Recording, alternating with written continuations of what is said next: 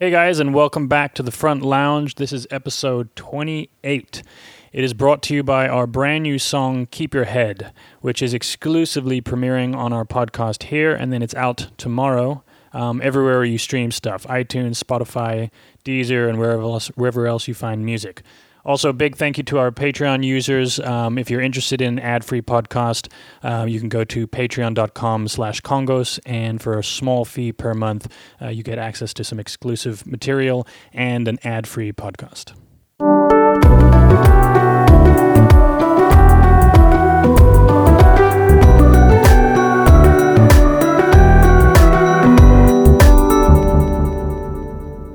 Hello, everybody, and welcome back to the Front Lounge, a podcast with the four brothers that make up the band Congos. If you're listening to this, and you have been listening to us, you already know that. But today is a really big podcast. We've got a lot of news to announce, so we'll get right into it. Breaking news, item number one. We have a brand new song. It's called Keep Your Head. It is premiering today exclusively on the podcast, and then it's out everywhere tomorrow. So a little bit later, we'll stream that here, and you can listen to it. Yeah, it comes out tomorrow, and it relates to the promo code that some of you have been using headphones. Yeah, there'll be a lyric video as well that accompanies it, and I guess... Should we play it now? No, let's wait a little bit. We'll play it. You got to sit through our voices, our non-singing voices for a little while. Another part of the big announcement is the album date. We have finally decided on when we're going to be putting out the album. What is it, Johnny? According to our shared calendar, it says January 5th. Yes, January 5th, the week before we go on tour, or the week of the tour starting. So, but... That's not all. That's not all. A big part about this announcement is that it's not just 1929, it's 1929 Part 1 of 3.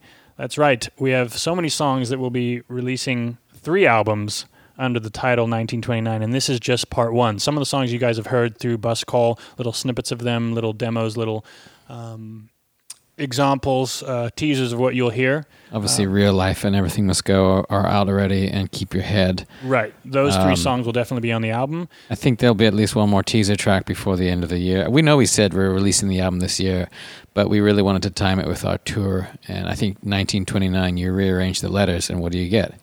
2019. So that's a very important reason why If you add a zero, yeah. I mean, it's got some of the same numbers in there, that's all I'm saying. Yeah, we can change our fucking minds whenever we want to. So 2019, January 5th, 1929 Part 1 will be available right before we start our tour, which is the other part of this announcement. So if you guys are following us on social media, you might get sick of a lot of these announcements and you can, fast forward. But tour starts January 9th. Tickets are on sale right now everywhere, except for Austin, Texas. You'll be able to get your tickets on October 19th. But with the headphones pre-sale code, you can get yours right now. What else? I wonder if we have any fans who only like to listen to our podcast and not our music. No way. I'd say really creepy people out there. Yeah, maybe. The other announcement is Bus Call. It's not really an announcement, but episode 4 of Bus Call, which Keep Your Head is featured heavily in that in the first 5 minutes of it, is out now. It's streaming on YouTube, so go check that out. That is the last short episode of the season. It was about 16, 17 minutes. After that, they all get a little bit longer. And then this Thursday, obviously, episode 5 comes out. And in that episode, we go to Russia and Ukraine and all parts of Europe, and it's really one of my favorite episodes.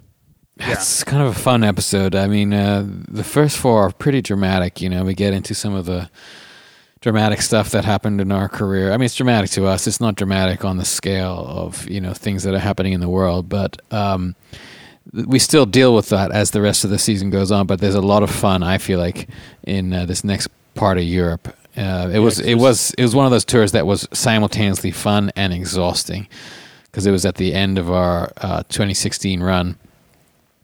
And just flying, getting off a bus, flying to Russia, getting back on a bus, flying to Spain. It was a lot of travel in a very short period of time. Yeah. This is Act 2 begins this week. Yeah. In the larger story arc of Bus Call.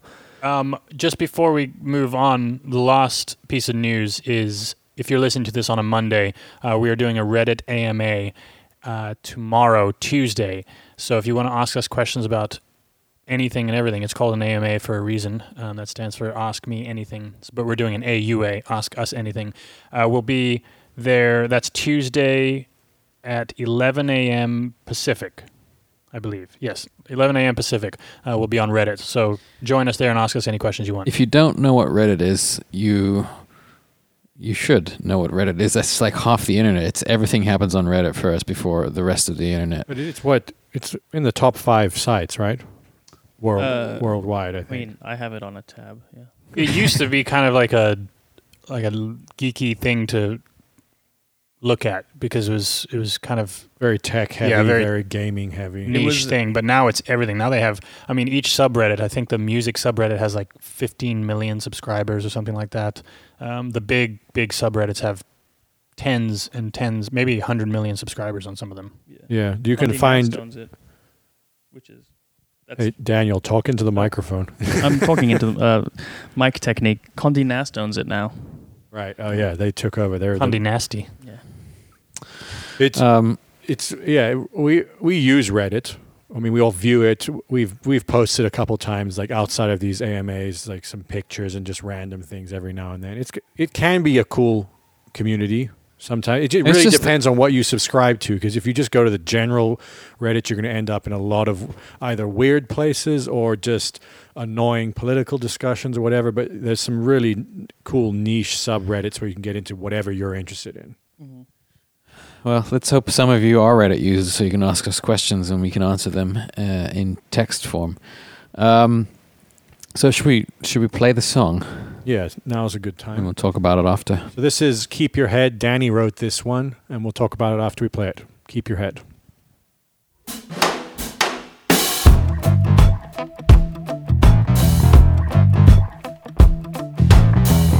I walk the streets in my own world. See your faces and pass me by. Each face I know has a story to be told, but I'm just too wrapped up in mine. So keep your head, and keep your headphones on. Make 'em loud, drown out all the sound. Keep your head, and keep your headphones on. But look around, at what we've become.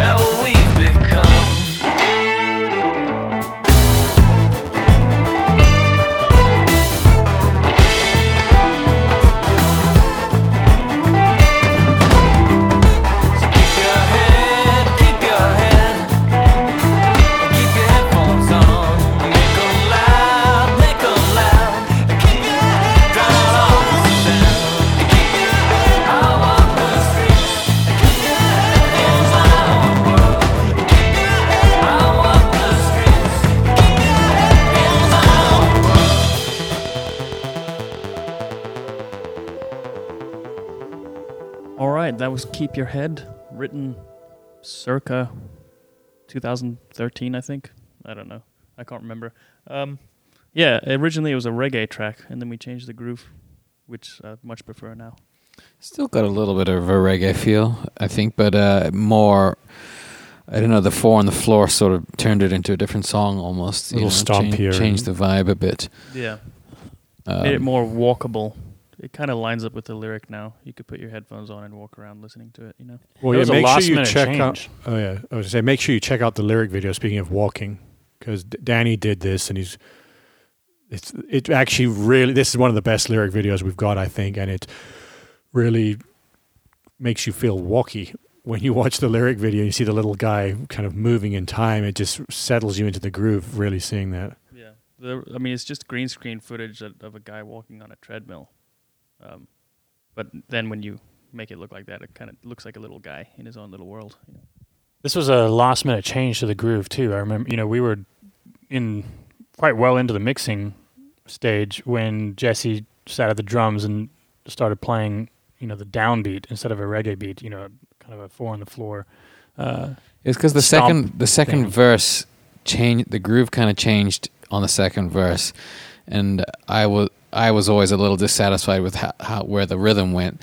So just for fun, I went and played along on the drums while we were listening back to a mix, and like, oh, what the fuck? Let's just try this groove from the beginning, or let's copy and paste, and it did work. So we then recorded drums like 2 days before doing the mix. Yeah. And this is one of the amazing benefits of moving everything into that big room now, is that I don't think that would have happened had we been up in the room before where we had previously been working.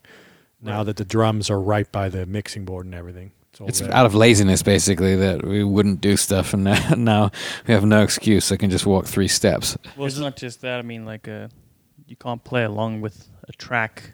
Somebody's got to go up there and monitor it, and then you don't get to talk, and so there's no communication. There's something. I see now why Facebook has moved to an open floor plan. It's also a constant reminder of like your resistance to change, especially when you get close to finishing a record and then trying it out and realizing that you probably shouldn't have resisted in the first place. Because I was thinking, I was like, oh fuck, like another take on drums on this track that like it was written in 2013. There's been demos since then, and now we're finally mixing it. And now you want to change the whole drum groove. Yeah, and you then get after hearing settled. It's infinitely Dad is better. the worst at that. Who? Dad. Oh, Because, yeah. we working on stuff and we're like, okay, it's ready, let's go, let's finish it. And then we send a mix to our dad, and then he calls us up like the next day or whatever, and it says, yeah, I don't like this, or this should change, everything should try that. And at first, the unanimous response is almost always, Dad, you don't get it. We're not. You don't get the song. We're doing it like this, and then it kind of bounces around your head for a while, and you think, well, let's just fucking try it. And he's very often right, not always, but that he did that to me recently on a song. I was like, fuck, I gotta go back to work. Yeah. My favorite part about this track actually is the section after the second verse. It completely changes the song for me. It completely takes you out of what you're feeling, and it's probably not the most commercial part of the song. I can imagine radio people being like, can you cut that thing? But it actually makes it a fucking unique track. And we had a lot of Sort fun of recording that section. The Tronny kind of synth build-up thing. Well, yeah, that was kind of soon after we'd got the Jupiter 8 set up. Yes. And we were just in there, and everybody was like fighting for turns to mess around on the Jupiter. So I think everyone played some synth on this song. We all play synth. Yeah, all the names of the tracks in it are like it's always boards of ARP boards. It kind of sounded like Boards of Canada. I don't know if you guys know that band, but check them out. They got really cool synth sounds and stuff. They're a Scottish band called Boards of Canada. Very chill, ambient electronic The stuff. entire music has vibrato on it. Like everything is constantly detuning and all that kind of stuff. You find that naming patches or naming synth sounds or samples after, the band that's kind of inspired it. I know I have a couple synth sounds that are called Prodigy 1, or the Prodigy Synth 2, or like Wowie Prodigy. What's the synth on that's doing the kind of brass stabs. Is that the Jupiter? That is a fake Jupiter. Uh-oh.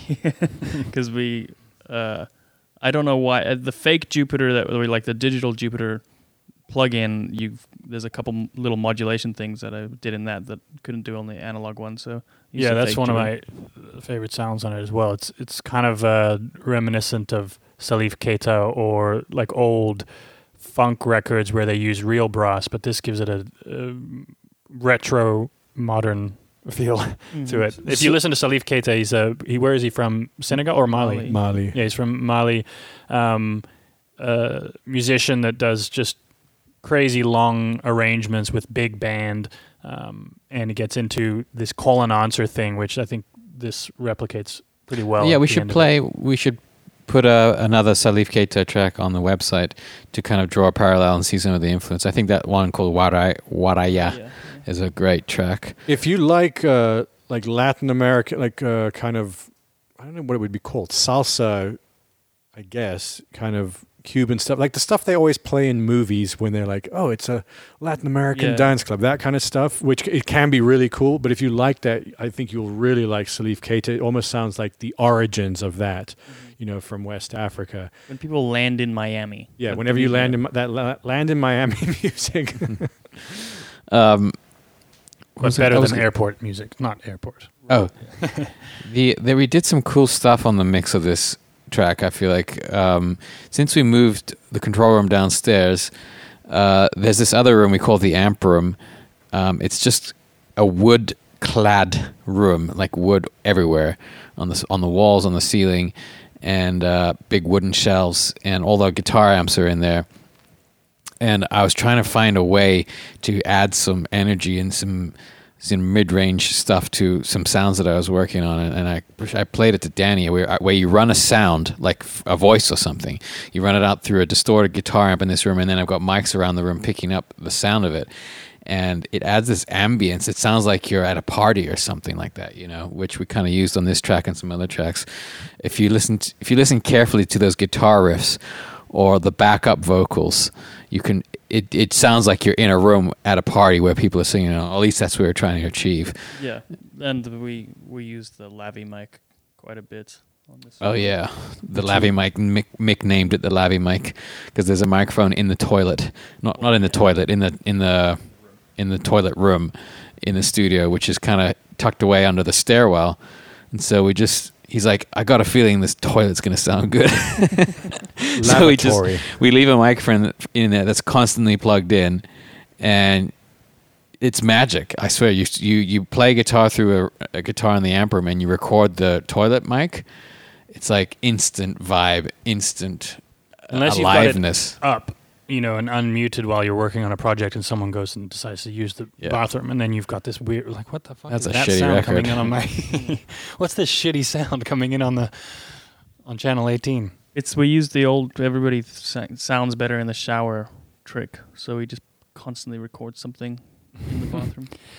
I think lyrically maybe we should come back to it in the Deep Thoughts section. It'll be a more appropriate place to talk about it. Sure. Think, at least. Yeah, that's fine. I think the drum fill at the end, we can talk about that because that's pretty exciting. That I just... Sometimes you just record fucking around, like do 3 takes, 4 takes of the drums, and then by the end I feel like I've got the take, so I'm just going to fuck around and hit all the drums at once in any random combination, and we left some of those in. It sounds a bit chaotic at the end, but that was kind of fun for me to just fucking fart around, basically.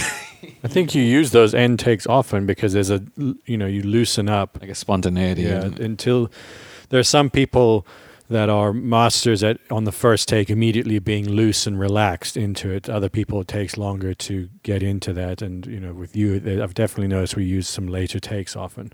I've noticed that on vocals, on this vocal, I used the last take. And it's that thing where it's... Just do one for safety. Right. It's that, okay, this is the last one. And then it snaps you into doing it properly. Yeah. And then it saves you editing. So the drums are pretty much, there's a couple little edits maybe, but I'm lazy at editing, so. Well, next week we'll have a behind the song on Keep Your Head Out. So you'll get to hear some of those tracks and the drum fills and all the things isolated. I got to say, it's a great time to be a Congas fan. Because we are putting out a lot of content and we're having a lot of fun doing it. You know, it's a lot of work, but it feels exciting and to be actually back putting a lot of stuff out. This is one of the most. I This call is it content. one of the most amazing experiences I think that you could have. You know, as a fan. I feel so lucky, you know, for you guys.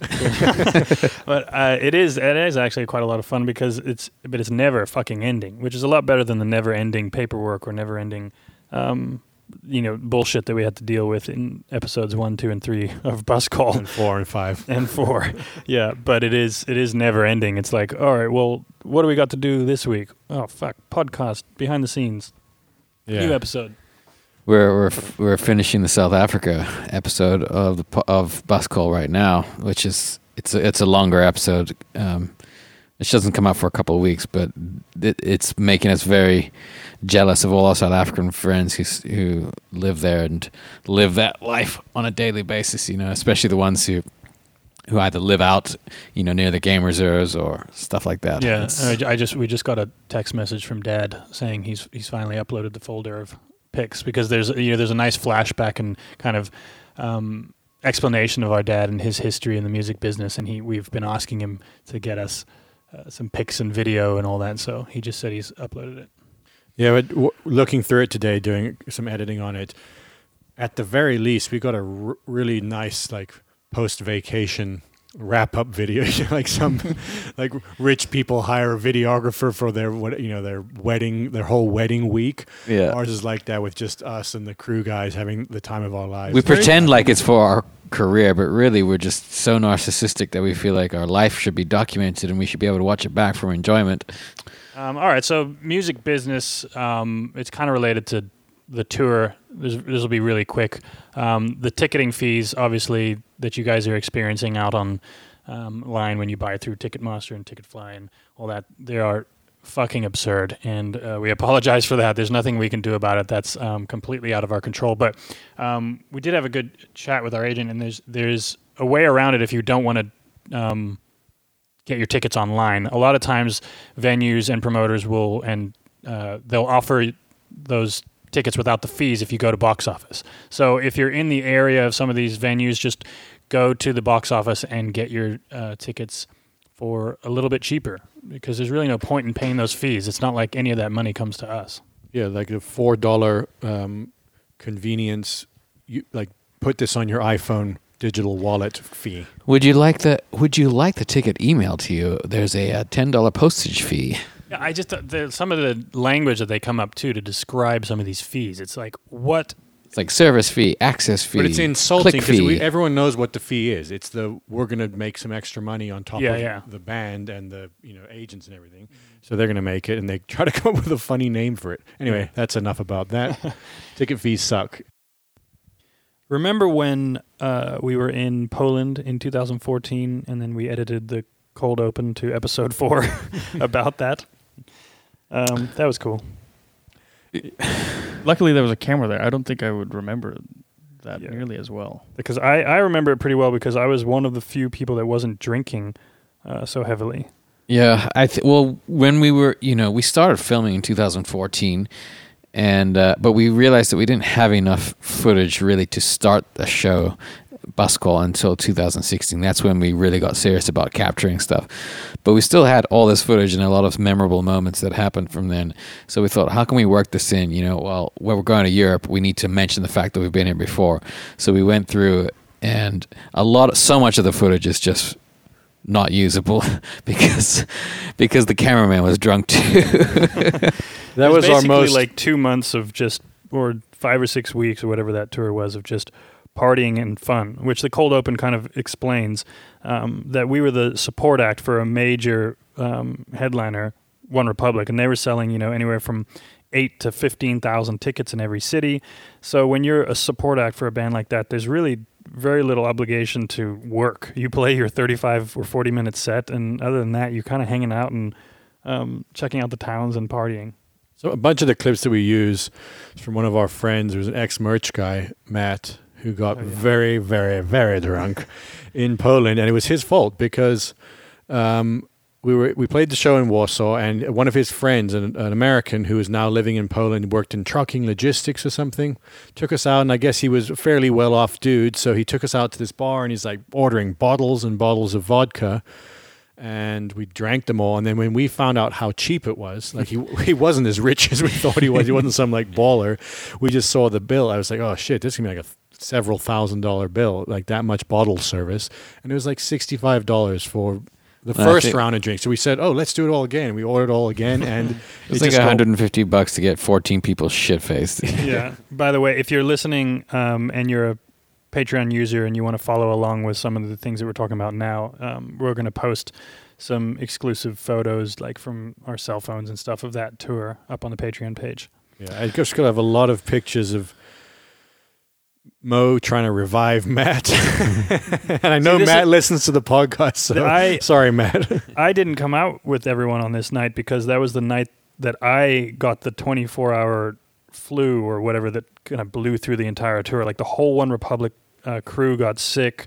Most of our crew and band got sick, and like on that day, I got really sick, so I didn't get to come out with you guys. So I just remember you coming back to the bus and thinking of what night did I miss out on? I got sick the next day, but not from a 24-hour flu. Well, did you get that flu on that tour? I think I got it before the tour.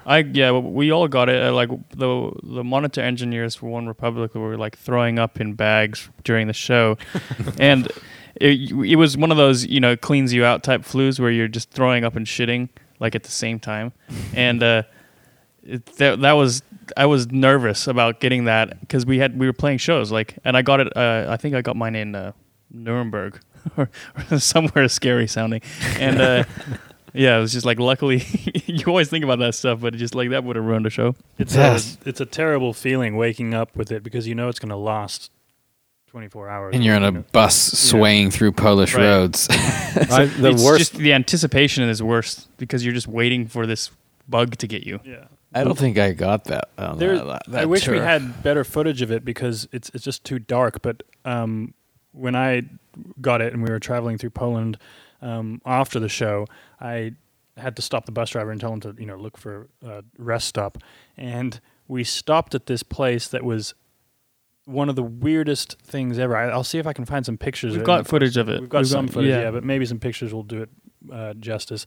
It was middle of the night, and it was like out in the middle of nowhere in Poland, between Warsaw and somewhere else.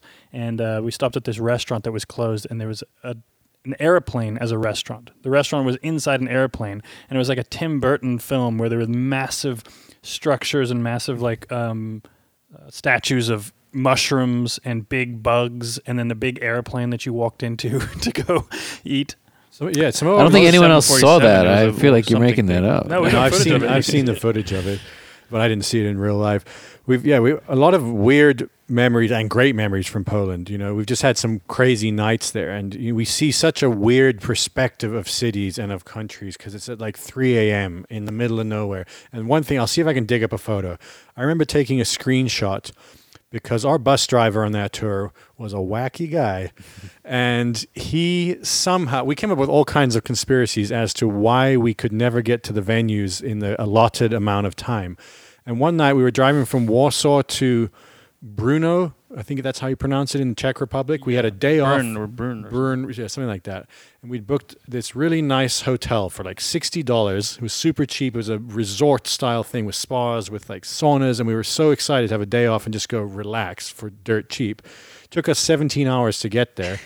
And I took a screenshot, I'll see if I can find it, of all of Google's suggested routes from Warsaw to this place, and we were on none of them. And I just remember waking up at 4 a.m, seeing our dot, the GPS dot, showing me in the middle of Poland, nowhere near any routes, and it felt like the bus was just doing circles. Right. Yeah, he chose roundabouts. Really, he was literally doing circles. I woke up one night and there was a roundabout, like one of those big European roundabouts, and I was leaning against the inside of the bunk thinking, it feels like we're turning left for fucking minutes on end. So I opened my phone and looked at GPS, and it was like Just out in the forest, looked like it was going around in circles. We came up with conspiracy theories that he was like, like a serial killer, picking people up on the road and like murdering them. And we were very negative at that point. In retrospect, I think he probably had a rollerblading Instagram account. And he would stop off to go like rollerblade in different places. So. Either that or he needed time to bury the bodies, so that's why we're doing long stops. Yeah.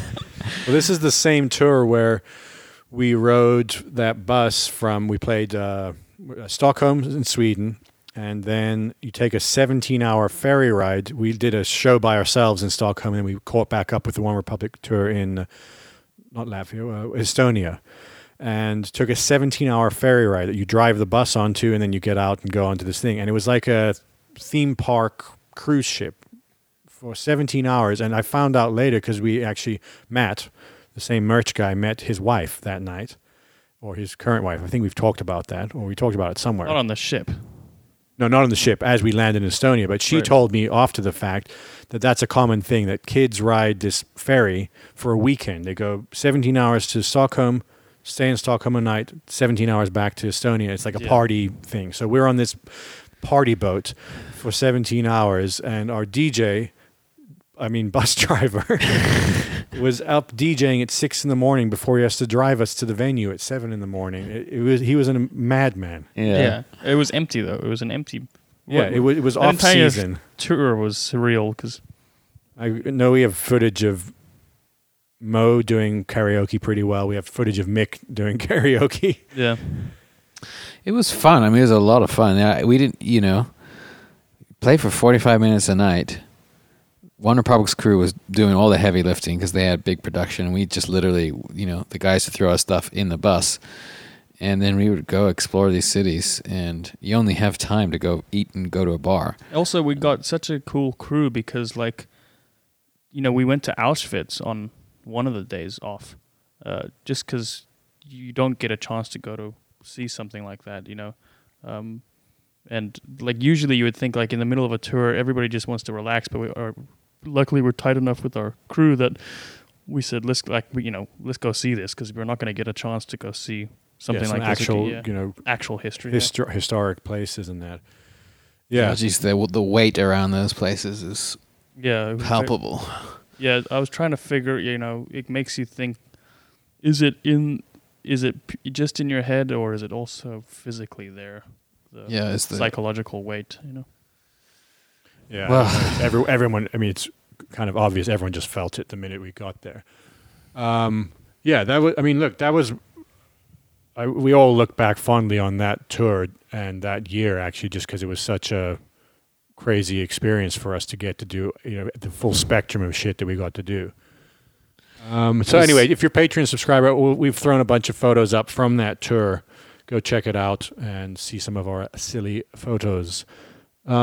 Favorite gear of the week. We're going to talk about Danny's headphones that he mixed. Keep your head on. Yeah, keeping with the headphone theme. These are Sennheiser HD 800Ss, and they're open back kind of mastering headphones, I guess, or mixing mastering. They're just really high quality headphones. So open back means that it's not an enclosed thing, and a lot of sound leaks out. But the reason for that is it increases the accuracy, the accuracy, and also the stereo spread feels much wider. Yeah, the sound stage. I think the speaker doesn't have move air. Yeah, it needs to move air, so it doesn't have like a wall on the outside of it, making its movement, corrupting its movement. Don't be a dick and get these and wear them on an airplane. Yeah, you'll annoy everybody around you. It's pretty much like speakers on your ears. They're not headphones. I guess that's what headphones are, but you really think of them as near field speakers that you're putting next to your ear, and they're just really, really accurate and amazing. And it's bittersweet because you think you're getting somewhere on the mix. And then you put those on, you hear every single detail, and the stuff sticks out to you that you would never have heard before. And you think, I need more work to do. Even though no one's going to hear it, it's still I think it still allows you, if you fix it, if you correct it, or if you make the changes on that level of accuracy, it's going to translate to other speakers better, because even stuff that you can't hear may still be moving the speaker, or maybe still taking up bandwidth in the amplifier or whatever. And that kind of listening, detailed listening, is important even for the end user. They're renowned kind of for their soundstage, which is the soundstage is your perception of space, you know, because if you think about your ability to pinpoint where a sound is coming from is very, very accurate just with, and you've only got 2 ears. So your brain is decoding the difference between what your 2 ears are hearing and then telling you, oh, this is 45 degrees that way and this far away and it's in a hard room and all that kind of stuff. And these headphones give you a great perception of that soundstage. Right. All right, well, moving on. Don't No, I thought I had something to say, but then my brain went blank. It's So because you're wearing headphones. It happens when I think, you know, that's why I don't like wearing headphones when we talk on podcasts, because there's this this tiny little delay, yeah. and it sounds like you're hearing someone else's voice, and it messes with your timing of thinking. I forget whose podcast I was listening to, and they were talking about that most people don't like hearing their voice, and this guy was saying he loves it. I think it was Dax Shepard, actually. Yeah. On his podcast, he was saying, like, Well, "Oh, the man, people I on NPR love that because they get a really high quality mic and everything and compression, and then they get to kind of Whisper in your ear. right, yeah. that is quite a sensation if you've never experienced it. If you've never had your voice going through a microphone, a really nice microphone that's been compressed and treated well, and then turned up in your headphones, where you can literally whisper and it sounds like. NPR is going to, what was that thing Chris D'Elia was talking about? It's some sensory thing that like ASMR, something like that. or something. It exists on YouTube, basically, of people like whispering. It used to be this thing where they would do kind of cool sounds that would give you the chills. They would go through your headphones and there'd be weird and interesting stereo effects and then whispers and things like that. And now it's turned into this kind of creepy thing where just girls whisper things in your ear and you put on headphones and you listen to it. But like that's what NPR is eventually. that sounds better than NPR. It's weird It how things still sounds creepy, yeah. but it sounds better than NPR. How does something like that reach a critical mass? Because I'd never heard of it, and then he talked about it, and then I kept seeing it around on the internet. Like, it's just weird how something just catches on like that. The internet is crazy. I mean, I guess the world has always been crazy. Now it's just connected all the dots, and Yeah. we realize how crazy the world is. What was the NPR podcast we listened to about the crabs? Oh, yeah. Gee. Holy shit. That's the worst podcast I've ever heard in my life. It was Radio Lab with some guests. Radio Lab is usually amazing. Usually they had Yeah. guest things.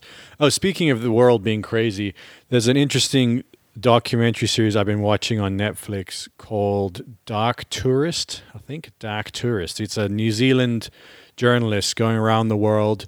It's about 8 or 9 episodes long, and he just goes and does what it's called dark tourism. It's basically these people that are obsessed with Doing dangerous shit. not necessarily dangerous, but sometimes dangerous, but also weird things. Like this one group of people that are obsessed with going to old nuclear test sites, and in Kazakhstan and all USSR, and then other, like he goes to the Philippines or Indonesia where they remove their dead from the graves every year and have a massive party ceremony thing.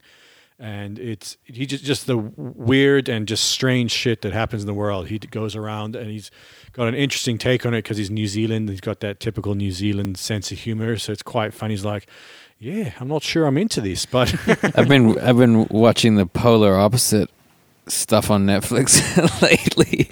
With a young toddler, you're so exhausted by the end of the day that you just want something you can literally switch your brain off to. And we kind of got hooked on this dumb show called Grand Designs, where this guy, British guy, Kevin MacLeod, they follow a family building a house, and some of it's really cool. Like you get very interesting house building. You watch the whole process from their conception to when they finally finish it, which sometimes takes 3 years, But he's such a goofball, the guy who hosts it, Kevin MacLeod. He's one of those guys who projects his whole joke or his whole pun like 5 seconds before he says it. You know what he's going to say, and he's so proud of himself when he says it.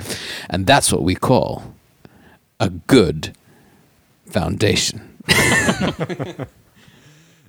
I feel like documentaries is a good portion of what I watch now, or documentary series. It's obviously it's still putting out tons of fiction out there, but it's just You're watching Bus Call every week. yeah, well, yeah, if you count that, it's 100% of what I watch.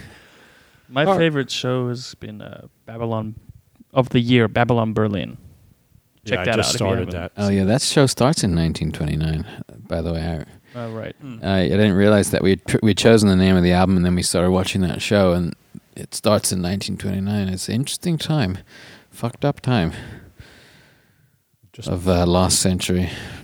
Lost of the good days before the fucked up time. All right, so let's move on to deep thoughts. Dylan, you got some deep thoughts for us this week? Not necessarily, but I thought we were going to talk about the lyrics of Headphones, and I think it'll maybe lead into some other ideas and deep thoughts.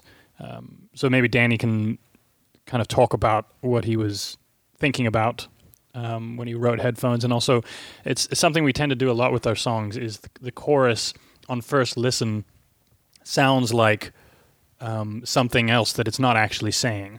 And a lot of people latch on to that first meaning, whatever they associate with the lyric, and they get attached to that. But then in reality, what the lyric means is something either completely different or maybe more subtle. And I think this song kind of demonstrates that. I think it was. I noticed we went to New York at some point, maybe 2011, and then we went back again a couple years later, and just in that period of time, the amount people were on their phones and listening to headphones, felt like it tripled or something like that. It was just insane how especially quickly in New York, because you get to see people on the subway, and you get to see it. And I was used to seeing people walking around, and New Yorkers are renowned for their fucking honesty or whatever their abrasiveness and all that kind of thing. And then a couple years later, it just every single fucking person was on a phone and headphones. Every one of them. It was insane how quickly it happened. And I mean, it was 2008 is when the first iPhone came out, right? I think it was 2008. I can't remember. Yeah, and you try to think of life before that, you can't really remember. It's been 10 years now. Could you even call it a life, really, if you didn't have a smartphone? I mean, how boring. Certainly wasn't real life.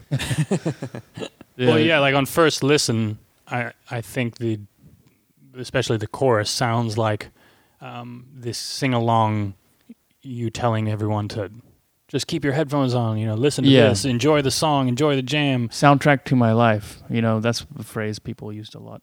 Yeah. Soundtrack to my life. Which is something we talked about when rearranging some of you had the lyric, and one of us said that we felt like you should leave the line that kind of counteracts the idea of that, the kind of more commercial idea of keep your headphones on, and leave it till the very end, which is don't look around at what we've become. Right. It's not entirely negative. It's like usual, at least with me. It's basically sympathetic, because I just want to put my headphones on and I don't want to see anything when I go out. Especially if you're on the subway, you can imagine just being exhausted with having to deal with the outside world, and headphones and your phone are kind of like a respite. But it cumulatively it allows you to exist purely in your own world. New York and those kinds of cities, I think you get a little more of a pass because you spend your whole life literally in public, surrounded by people, and it's a way to almost fabricate some privacy, because it's sort of an unspoken rule. If you got your headphones in, don't talk to me, don't greet me, don't look at me. I'm going to be alone now, even though I'm surrounded by 100 people.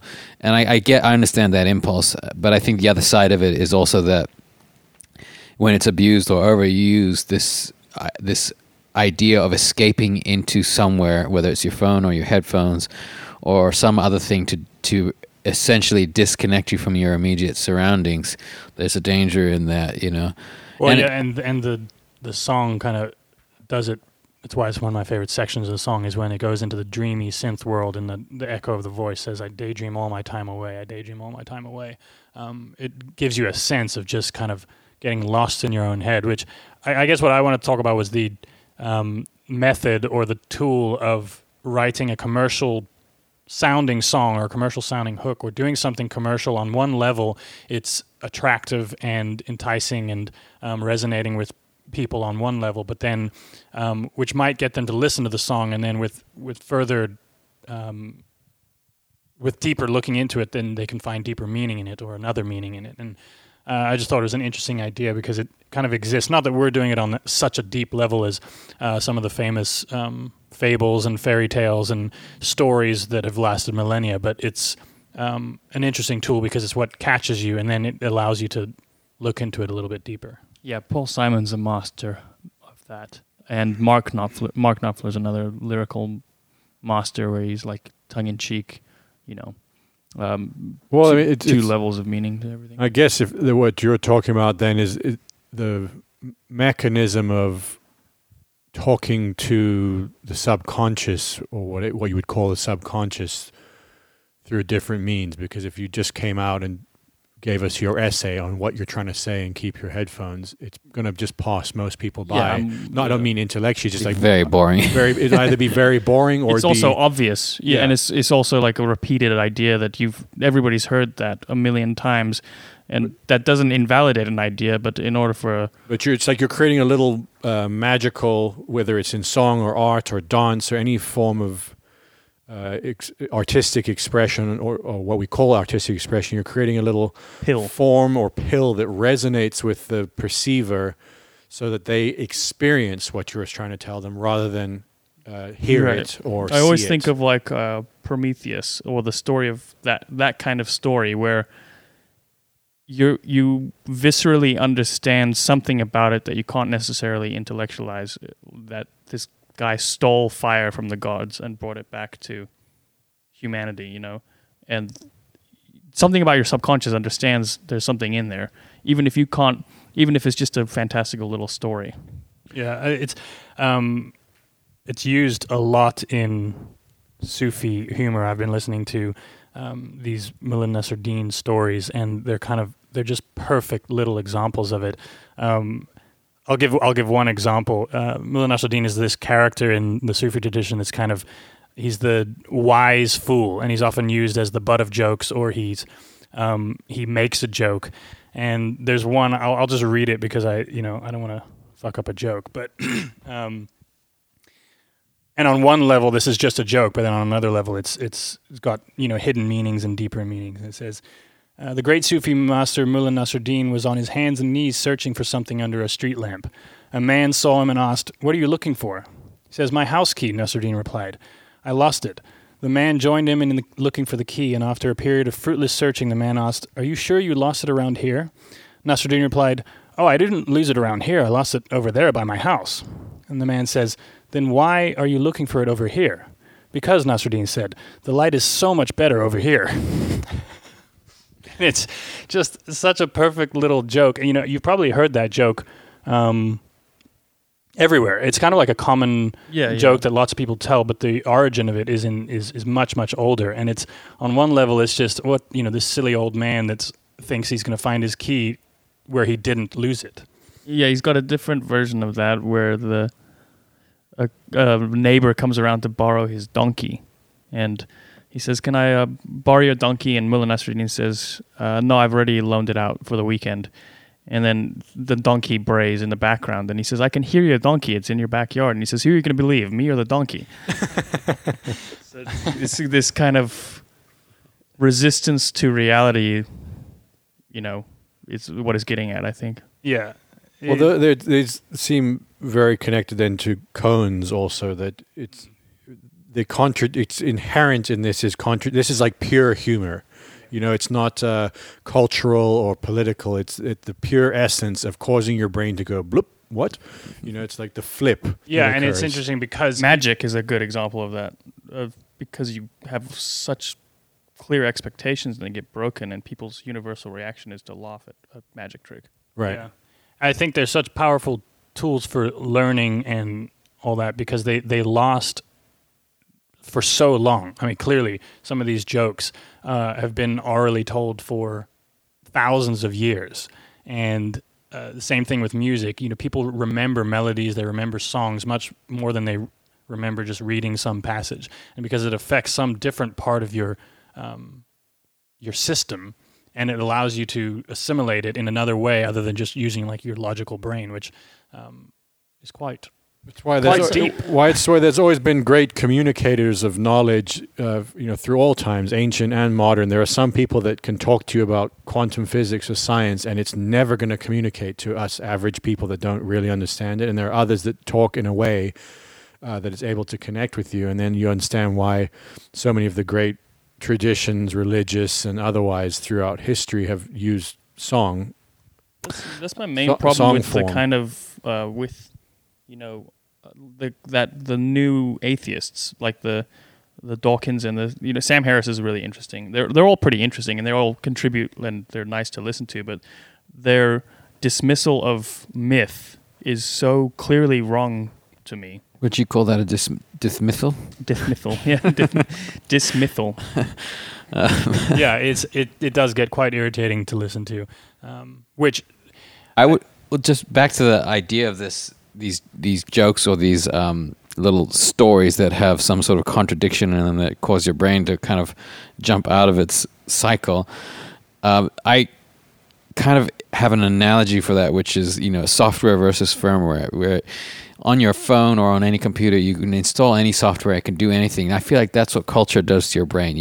Any given culture installs this way of thinking or this way of reacting to certain things and certain norms that become mechanical in your way. This is what we do in America, this is the way we think, or this is what we think in Egypt or whatever.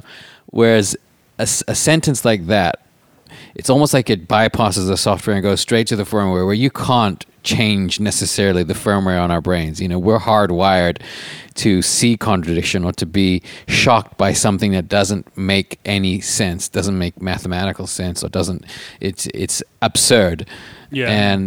And it's a way of translating something across centuries, because that part of the brain may not change, or at least may not change very quickly, whereas the software can be changed overnight. Who is that guy who talks about nonsense? I've always been attracted to nonsense for whatever reason. And there was a guy who, I think he's on the Duncan Trussell podcast. We'll find his name. Moody, maybe his name is Moody. Sure. Oh, yeah, The language of nonsense. And he just perfectly explained why it's attractive. It's your brain's way of trying to express an idea which is not necessarily contained by language. I think When you say Dr. Seuss was a master? Yeah, and Yeah, he had all sorts of sayings that were nonsense, like, this is just kind of a joke, but like that cannonball we just ate was the last one in town.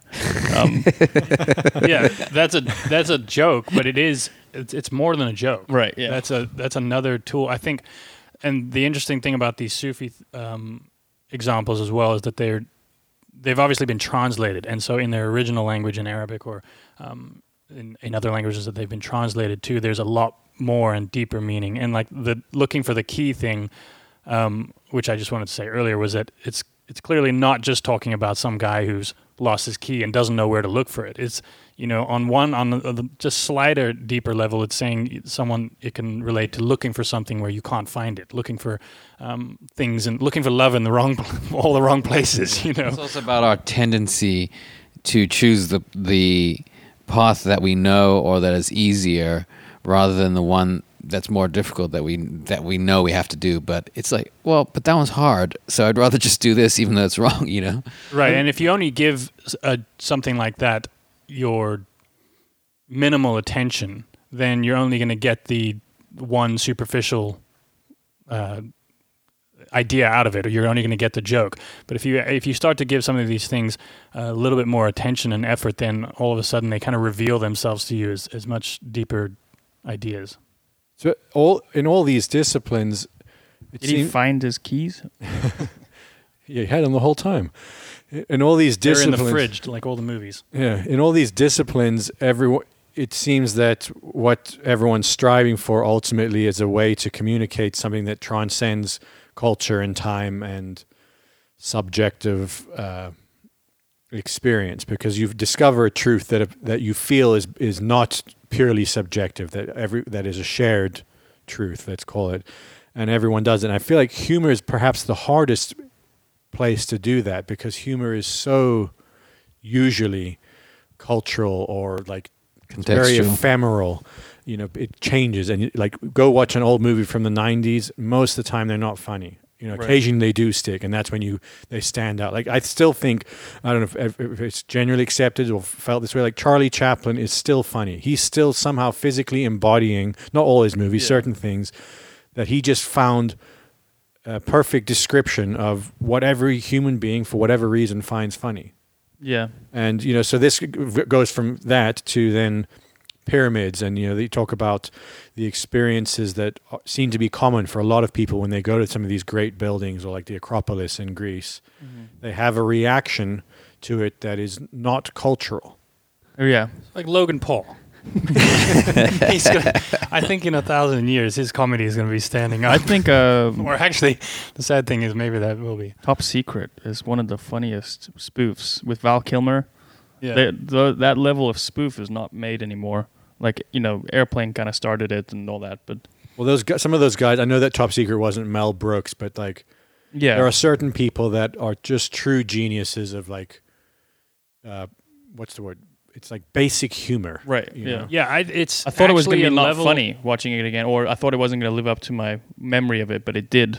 It's a level of sophistication in thinking, I think, that type of humor that a lot of people think it's so silly. Do you know what's funny? I may be wrong on this, but I believe sophistication is exactly the wrong word to use, because Sophist? comes from sophomore. from sophists, and sophistication, the way you're using it actually implies the opposite. It's like we're talking about the opposite of sophistication. Sophistication is these extra unnecessary layers of like intellectual ramblings. Am I right or wrong on that? Well, I'm talking about the very early origin of that word. As in Sophocles? No, I'd have to look. This is going to get a bit beyond my depth, but I just remember discussing this. Let's talk about, we'll give you like Dylan 5 minutes to Google it. We'll talk about something else in the meantime. You talk about solipsism. I wanted to talk about Dr. Seuss. Solipsism is a real idea, right? It's that only you exist. It looks like you are correct. Sophistication has come to mean a few things, but its original definition was, quote, to denature or simplify. Today, it's common as a measurement of refinement. How the fuck did that happen? Yeah, that's Displaying what I good taste, wisdom, and subtlety rather than crudeness, stupidity, or vulgarity. Yeah, that's Maybe we can that's change strange. it back. Everyone just I wasn't pointing going it out around to say that saying- you were using the wrong word. I was just saying that it's that this humor that we're talking about is the opposite kind of sophistication. Like in its true meaning, I am way more sophisticated than you were in this situation. Well, a good example of what I think is a great joke is that in Top Secret is when they just start on a long shot of a guy with a carriage and a horse, and you just hear singing, and it's like 30 seconds of this guy like singing operatically, and then they cut to a close shot and it's the horse singing, and you can't. It sounds stupid, but you would laugh at that if you saw it, and it was like the epitome of timing and expectations being set up, being broken. It was just so funny. Yeah, playing with perspective, like that shot where it's a close up of the phone in the war room, and it starts ringing, and the guy walks up to it. So the phone is like filling the frame of the lens, That and movie he is walks a up to masterclass. the phone to pick it up, and it's a giant phone. So they're just playing with the perspective of the lens. You think it's a normal size phone, but it's actually a giant one. Right. I think that's why it lasted, because they're trying to make a joke, as you said. It's not topical. It's not about like the politics of the time or whatever is floating around in people's heads. It's more timeless. Absurd. That's why Airplane's still funny. And that's what everyone ultimately starts to try to do with their art. We're not there yet. We're just trying to make cash money. I mean, isn't it obvious? We're so commercial. But, that is, I think, that is the highest aspiration of art or any expressive form, is to try and communicate something to the ages. Mm-hmm. Like, you don't, like... All yeah, ages. look, I'd love to sell 1 billion records, but I really do believe, if you ask me, would you like to sell 1 billion record, 1 million records, whatever's a good number Billion these or days? billion, that's a big difference. A billion might be a different story.